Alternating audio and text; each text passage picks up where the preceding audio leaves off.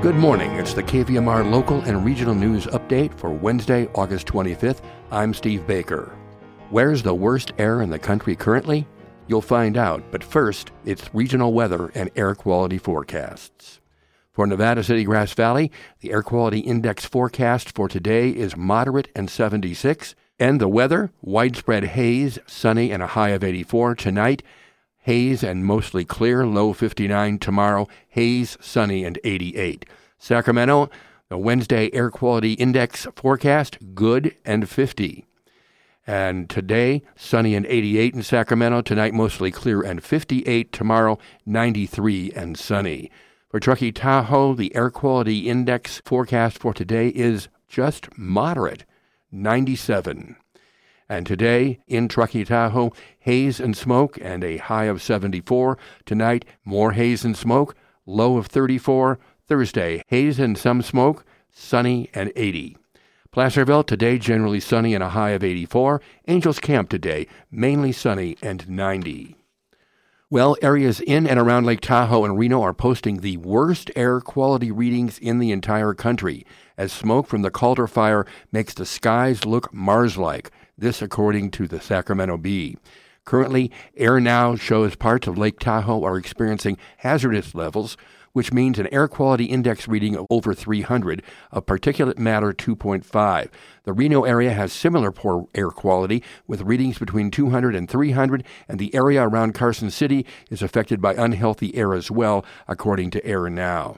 Real-time city rankings from IQ Air show the top 10 cities with the worst air quality all fall in Placer, El Dorado, and Washoe counties. And this is for, again, the entire country.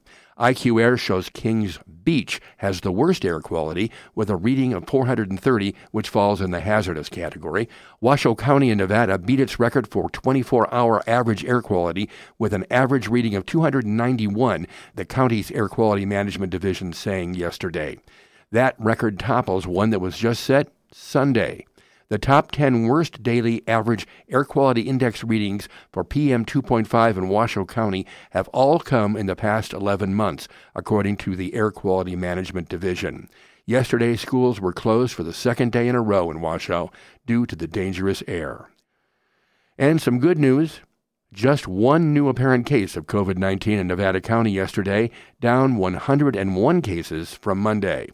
Of 6,785 total cases here since the pandemic began, 559 remain active.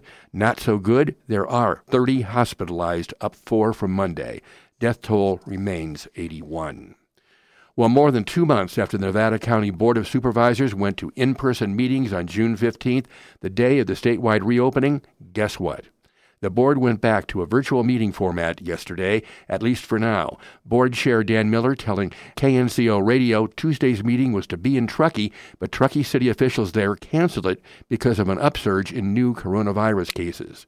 And then the board became aware of some staff infections at the Rood Center and decided to go virtual.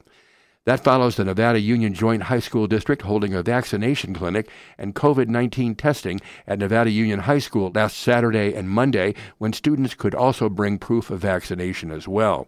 A group of 25 to 30 anti-vaccination protesters, some students and other community members, came onto the closed campus and were escorted back off campus and onto the Ridge Road sidewalk adjacent to the campus. That according to the Union newspaper of Grass Valley. This came after an outbreak of new positive COVID-19 cases among Nevada Union triggered these measures. At Saturday's session, 450 people were tested, including not only Nevada Union students, but other district students, staff, and students' families.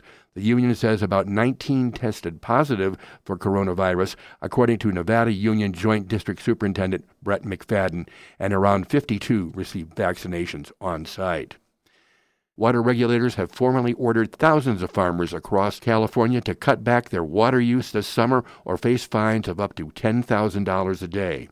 The State Water Resources Control Board has begun sending formal curtailment notices to the holders of 4,500 water rights permits that allows them to pull water from the Sacramento and San Joaquin rivers and their tributaries. Between 500 and 600 of the state's heaviest water users also are being asked to supply information to the state about how much water they'll be expecting to use and their estimated demand. In a call with reporters, regulators say the actions were necessary since there's no guarantee enough rain and snow will fall to replenish the state's shrinking reservoirs. Regulators say the cuts need to happen now to protect endangered cold water fish swimming in increasingly languid warm water and to stave off a potential disaster for California's human residents next year. The concern is that without ample water in the reservoirs that ring the Central Valley, the Sacramento-San Joaquin Delta could become too salty next year.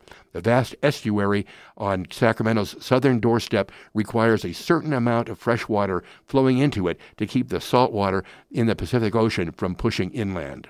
If the Delta becomes too salty, it could have dire consequences statewide. Water pumped from the Delta supplies 25 million people in the Bay Area and Southern California. And this just in from Associated Press. California authorities are investigating why a man found passed out in a car had more than 300 unopened mail-in ballots for the gubernatorial recall election. The man was arrested August 16th after being found in a store parking lot in Torrance, according to police. Investigators with the Torrance Police Special Investigations Division, the U.S. Postal Service, and the L.A. County District Attorney's Public Integrity Unit were trying to determine how the ballots ended up in the suspect's vehicle and what his intent was in having them, police said in a Facebook statement this week. Birthdays today include jazz saxophonist Wayne Shorter, 88, music artist Elvis Costello turned 67, film director Tim Burton hit 63, Jeff Tweedy of Wilco is 54, and model Claudia Schiffer is 51. And now stay tuned for more great fun and music on the Wednesday Morning Show with Deja Vu, guest host Felton Pruitt.